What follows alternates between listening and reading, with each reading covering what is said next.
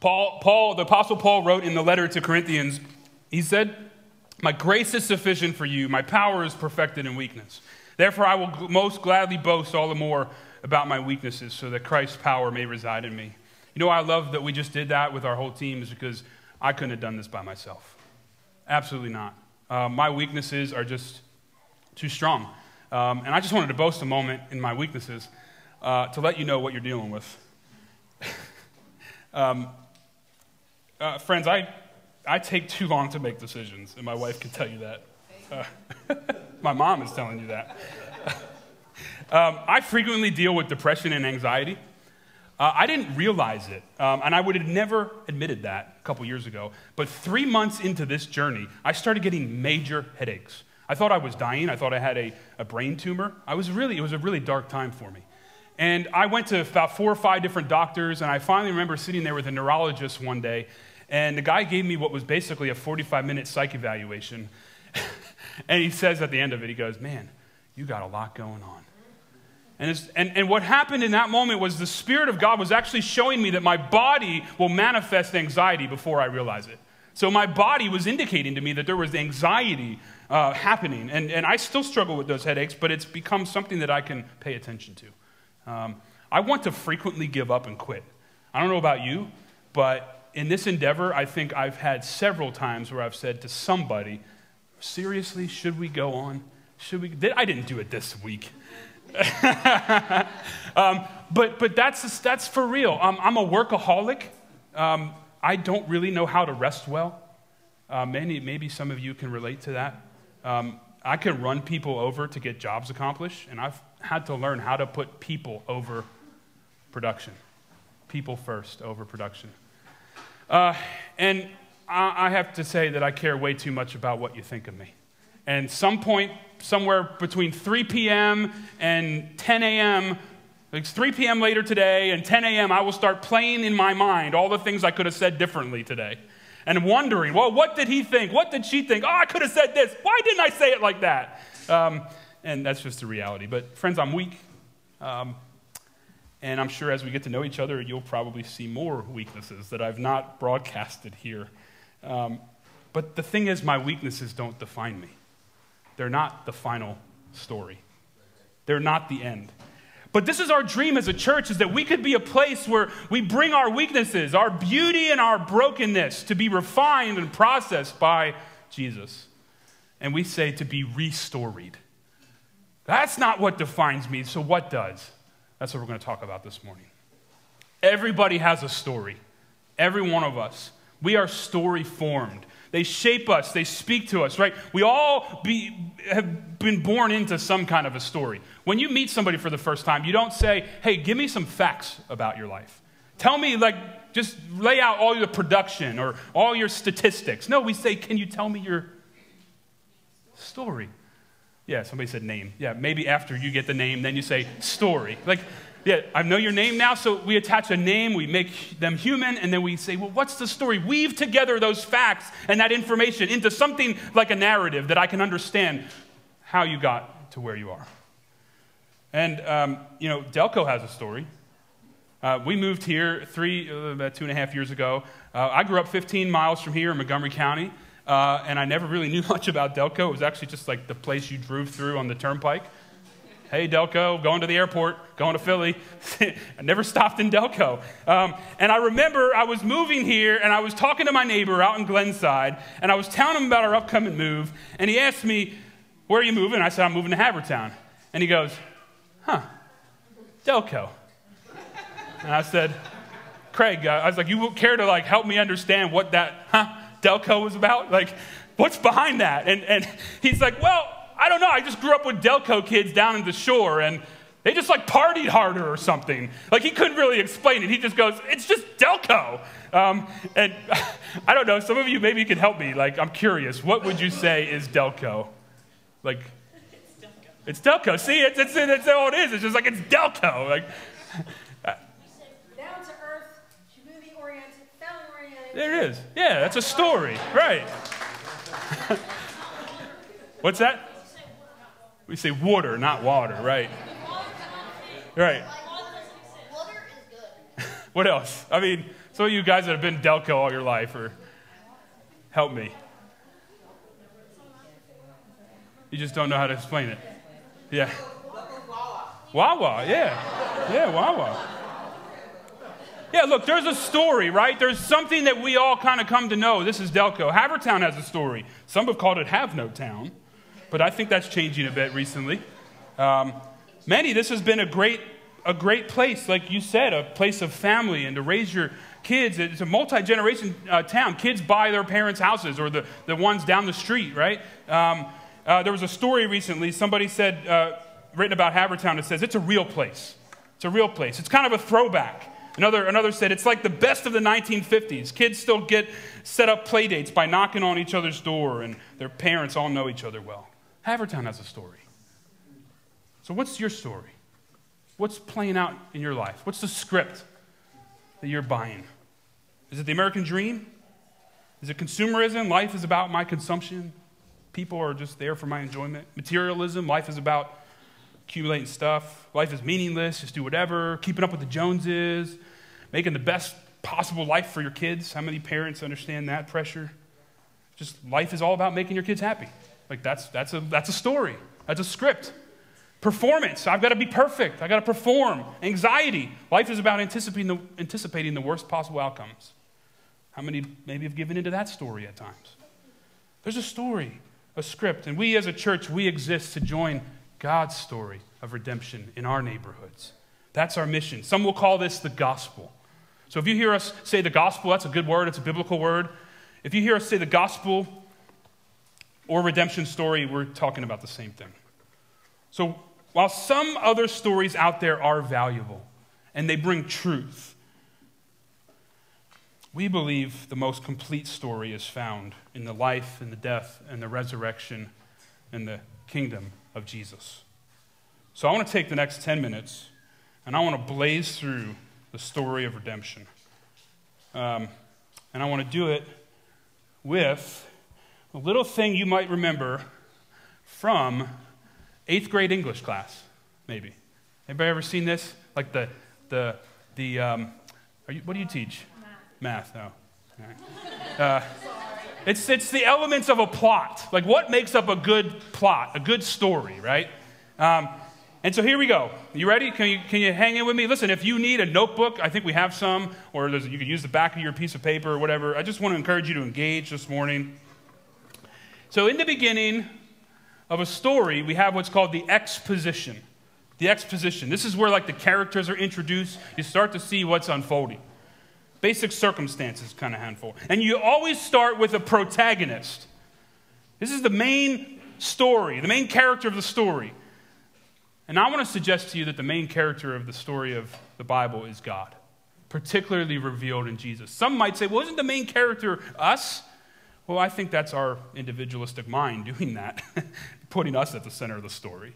The main character of the Bible, the redemption story, is Jesus. And in Genesis 1, this is the creation narrative. The main character who has existed before time began, he creates everything good, right, and beautiful. That's the beginning of the story. All right, you got it? God, the protagonist, creating all things in good, right, and beautiful. Now enter the antagonist. And somewhere here, some would call this like the complicating incident or something, like this moment where there's some conflict introduced. And the antagonist is the opposition that the protagonist must contend with. This is Satan. This is the liar. This is the ruler of the world. There's 25 titles in Scripture for Satan in Scripture. Satan is this beautiful creature who's become impressed with his own beauty. He wants to be God. And so actually the first sin is really Satan. The first sin, really, the first rebellion is really Satan attempting to usurp God. And so then Satan, he's tossed aside, and he now is the ruler of the world, right? The God of this age, or some might call him. And he enters the scene, comes up to God's image bearers, and he tries to usurp God's kingdom for his own gain. This is an MO. He comes to Adam and Eve and he says, did you really think God meant that? Did God really say not to eat from that tree? Like what kind of God is that he would put limits on you? Come on, eat it. It's not going to lead to death and destruction. As a matter of fact, if you eat it, you're going to know all that God knows, and you will have his power and his position and his authority. And you can see what he sees and know what he knows. So here's our complicating incident. Now we see two kingdoms at war with each other. The kingdom of darkness, the kingdom of heaven. We're starting to set up a pretty good plot. And of course, we become willing participants in the kingdom of darkness. You and I aren't innocent. We rebelled against God and we took a stand against his loving reign. And all things get thrown out of whack as a result of it. The world is not as it should be. I was reading an article about this shooting this week, and one of the students that was trapped in that school while this was going on, he was leaving, he was quoted as saying, "What kind of world do we live in?"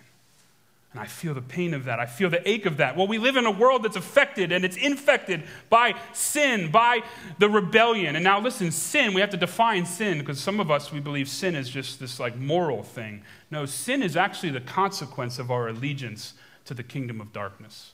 Sin is the result of a world that's been running on our self-will and self-reliance and our self-love.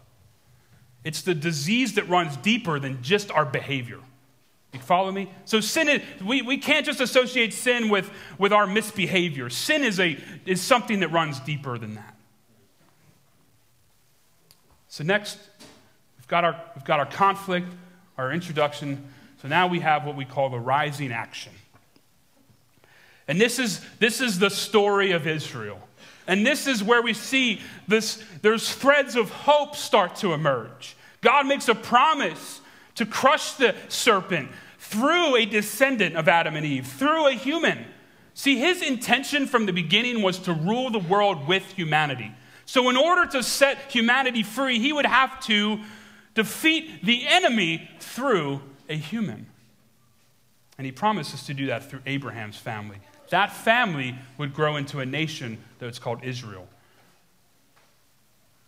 And all through the Old Testament, you see God moving in action toward this family, toward those open to receive him. And we read in Psalm 72 this morning, this is a beautiful foreshadowing of the coming kingdom. See, in the Old Testament, there's an ache for God to be victorious. We read, help the poor, God, vindicate the afflicted, crush the oppressor. There's this ache all through the pages of the Old Testament for God to come and set up the good life of his kingdom. Except they failed too. Instead of trusting God's loving reign, they were overcome by the rebellion. Time and time again in the pages of the Old Testament, we see threads of hope. We see a picture of Messiah, and then we see time and time again it end in failure. So the conflict increases, the rising action. And this is what 75% of the Bible is. It's the story of Israel.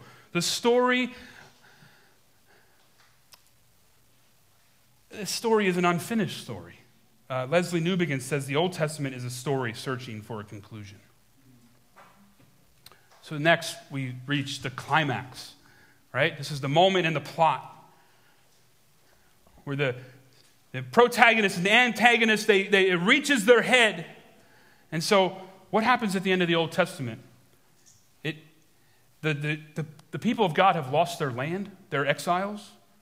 Their enemies have overtaken them. The God who's drawn near for centuries appears to go dark. And we get 400 years of silence. No prophets, no kings, no burning bush, no Ark of the Covenant. Silence. All these things that come to symbolize God's presence seem to be gone. Friends, this is epic. Like, think of good movies that borrow from this. Good movies, good sports competitions, right? Where it appears the evil side has won. Right? That's what's happening here at the end of the Old Testament. It appears that God is gone, that the evil side, the kingdom of darkness is won. All hope seems to be lost. Yet then, in the midst of silence, in the midst of doubt, in the midst of the apparent victory of the enemy, God breaks through in the most obscure kind of way. And we'll explore the incarnation in our Advent series in a few weeks if you join us. But God enters our world. He becomes flesh. He enters our brokenness, our hopelessness, our doubt. He enters our very frame. The God who has been in action, all drawing near throughout the whole Old Testament, comes even closer. And Jesus, in his humbled humanity, he does what no human could do for themselves. He lives that good and beautiful and perfect life. He declares that he was the king they had been waiting for, and his kingdom is now at hand, we read in Mark. The time is fulfilled, Jesus says. The kingdom of God has come near. It's close. And he embodied the kingdom. He didn't just go around preaching it. He lived this thing. And see, in his kingdom, there's no blindness, so he gave sight to the blind. In his kingdom, there's no sickness, so he healed the sick. There's no sin, he forgave sin. There's no marginalized. He befriended the weak and the hurting and the poor and the sinner. In his kingdom, nature is at peace. The creation comes in order. And so you see him calming the storms. In his kingdom, there are no evil powers. He's casting out demons. In his kingdom, there is no death. He even raised the dead. Friends, he didn't give in to the rebellion. He didn't give in to the rebellion, and so we killed him. A good God shows up in humility and walks in love, and we kill him. Though he was innocent, he was murdered, crucified, hanging on a cross. And over that cross was put a sign, and it read, "The King of the Jews." And they meant it as mockery. But what's interesting about that sign is God was making a statement that this is the way of the kingdom. Self-giving, sacrificial love is the way of my kingdom.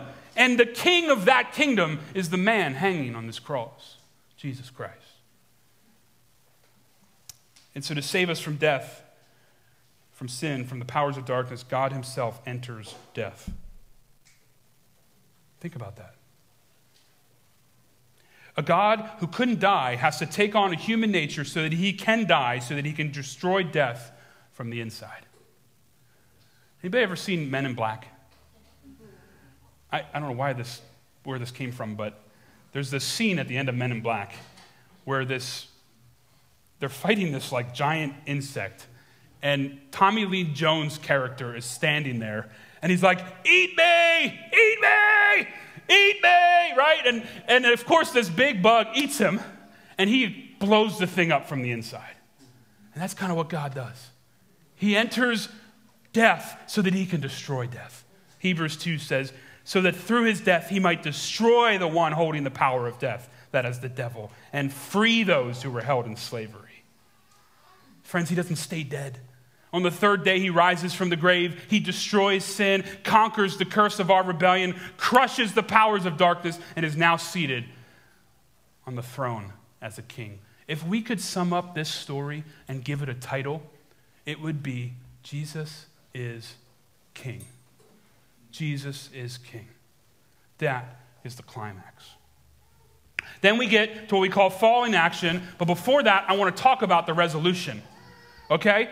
Because in 1 Corinthians 15, we read this morning, we see where this is all going. We know the end of the story. It says, "Where, O death, is your victory? Where is your sting?" Death has been swallowed up, and it read in verse 28, God may be all in all. One day, Jesus will come back, and he will resolve all conflict. He will put what's broken back together. He will untwist all that's been twisted, wipe away every tear. There will be a renewed body. You will have a renewed body, flesh, blood, and you will exist on a renewed planet where people from every tribe and tongue and nation will live their lives under the lordship, under the title, Jesus is King. Where our relationship with God, with creation, and with each other is restored. But now we live in the falling action. The church. We live in what the church has called for centuries, the already but not yet. Say that with me, the already but not yet. So what happens in the meantime? Well, we read in Mark reading today, the time is fulfilled, the kingdom is here. The kingdom is here. Though it doesn't quite look like everything has changed yet, those who have eyes to see would see that God is present and at work, and the kingdom is here. And Jesus says, repent and believe this news. Do you have faith to see God at work? that God is present in our suffering, in our weakness, in our brokenness, in our failure. How do we join the story? Well, we just need to repent and believe. We start with our powerlessness, with our brokenness, with our weakness, with our need for Jesus. We admit that we have rebelled, that we have joined the powers of darkness. If Jesus is king and his kingdom is defeating darkness, where have we been in touch with that darkness? Where have we been in touch with the power of darkness and destruction and death? Dallas Willard called that thinking about our thinking. Thinking about our thinking.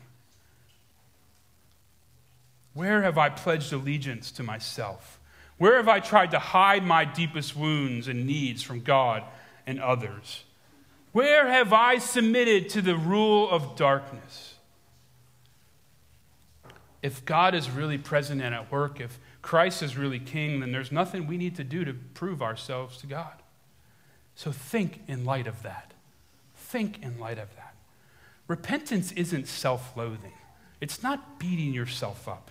It's trusting that the loving God is available and that his kingdom is at hand. That it's close. And that God is willing to meet you right where you are, to heal and deliver and renew. All we need to do is trust and realize the kingdom comes to those who are poor in spirit, who know they need God. And so we have to, just like Jesus, there is a descent before the ascent, right? And that's our way too. This is our way too. It's why this cross is here every Sunday. It's a reminder to us that this is the path. We too must descend if we want to ascend. If we want to find our lives, Jesus says we have to lose them. If we want to go up in the kingdom, we have to go down. The gospel demands our humble response. So where are you today? What's your story, friends? In some ways, this whole plot line is our story. We have to remember we were created good. Some of us act as if God made us bad, or if we were from the very beginning created bad. No, we were made good, right, and beautiful. And I want you to see that because of what Jesus has done, now God sees you the same way. In 1 Corinthians 15, we read it. It said, just as in Adam all die, and in Christ all will be made alive. So the image of God has been restored in you. There's nothing you need to do. It's been done. Verse 57. Thanks be to God who gives us the victory. You don't have to earn it. You can stop striving, stop working so hard, and just get swept up in the story. Can you do that? Can we do that this morning? Matthew 8:11, Jesus says, are you tired? I love Eugene Peterson's version of this. Are you tired? Are you worn out? Are you burned out on religion? Come to me. Get away with me, and you'll recover your life. I'll show you how to take a real rest. Walk with me. Work with me. Watch how I do it. Learn the unforced rhythms of grace. I won't lay anything heavy or ill-fitting on you. Keep company with me, and you'll learn to live freely and lightly. I love that Jesus doesn't ask us to figure it all out before we join the story. He simply says, come, walk with me. Let's just go on a walk together. Let's go on a journey together. Let's process life together. And in that, we learn to live freely and lightly. We call this grace. Nothing we needed to do. It's a gift. But you know what? In ancient gift-giving culture, grace and gifts always warranted some reciprocation. Now, don't hear this the wrong way. See, this isn't a Jen, this is my sister Jen, by the way.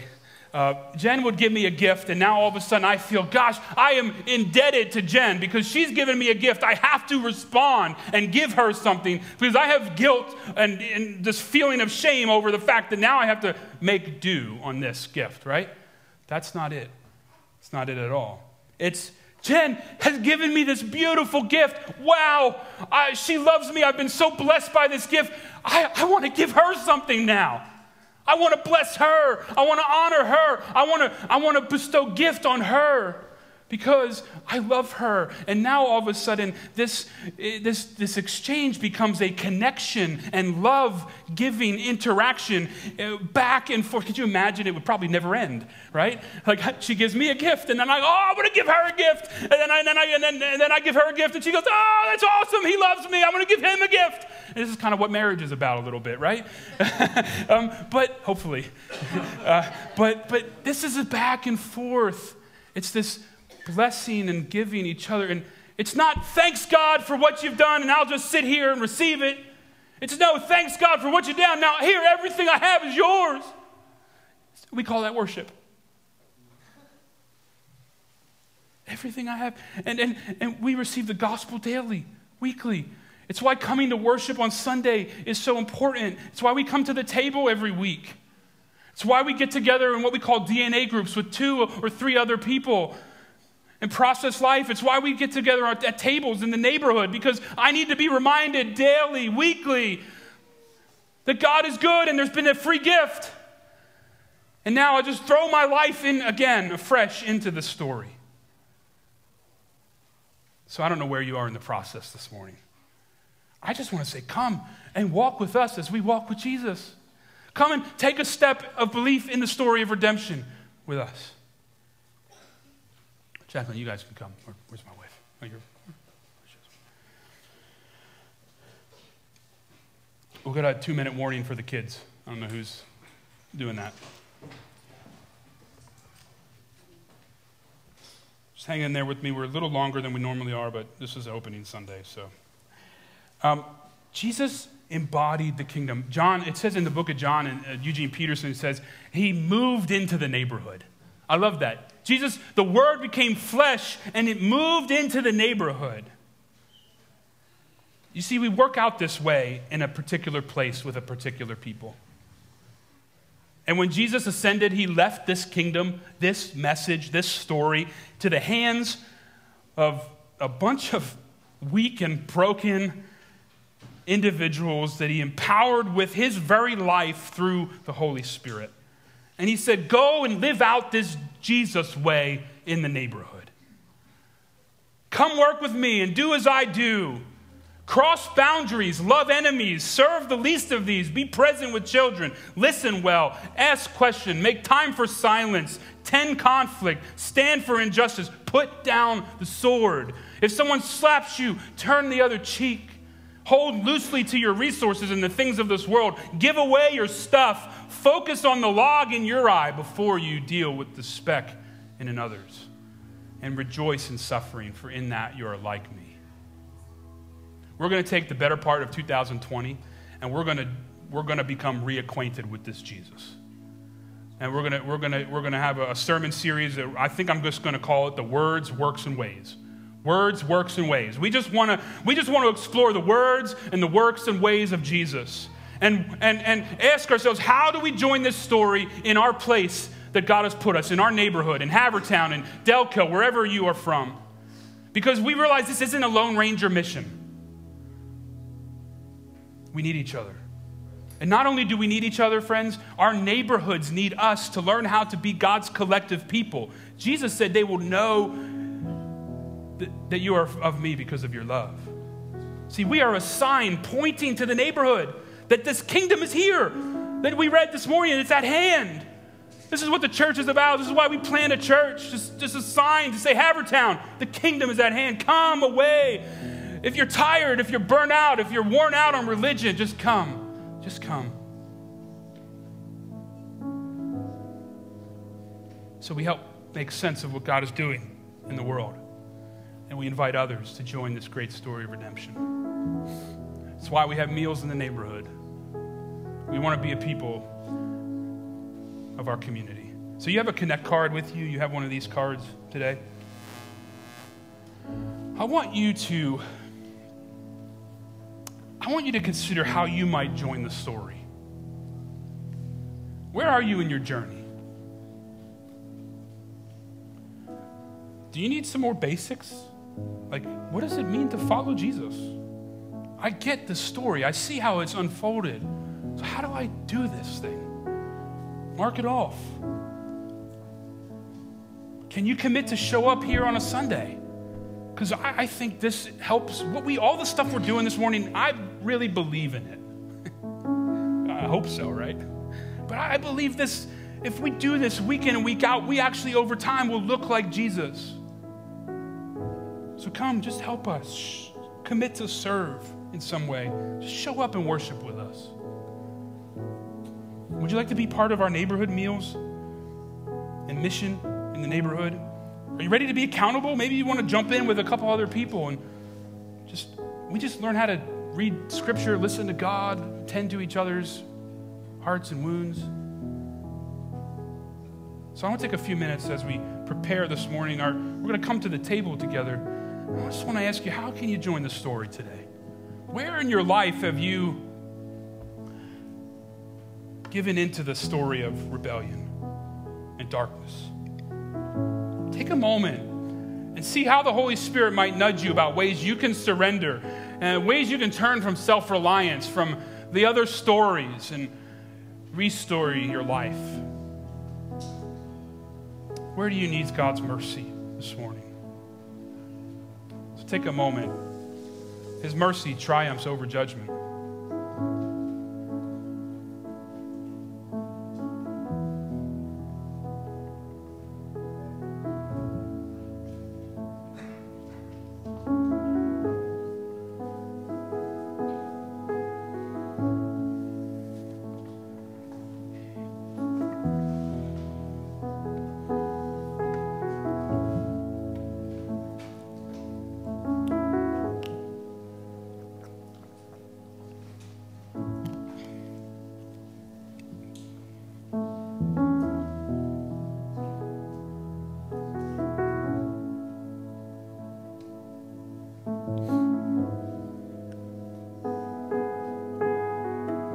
Hear these words again from Matthew 11.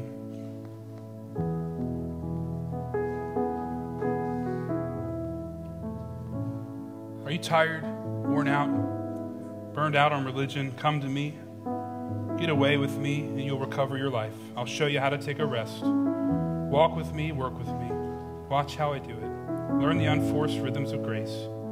I won't lay anything heavy or ill-fitting on you. Keep company with me, and you'll learn to live freely.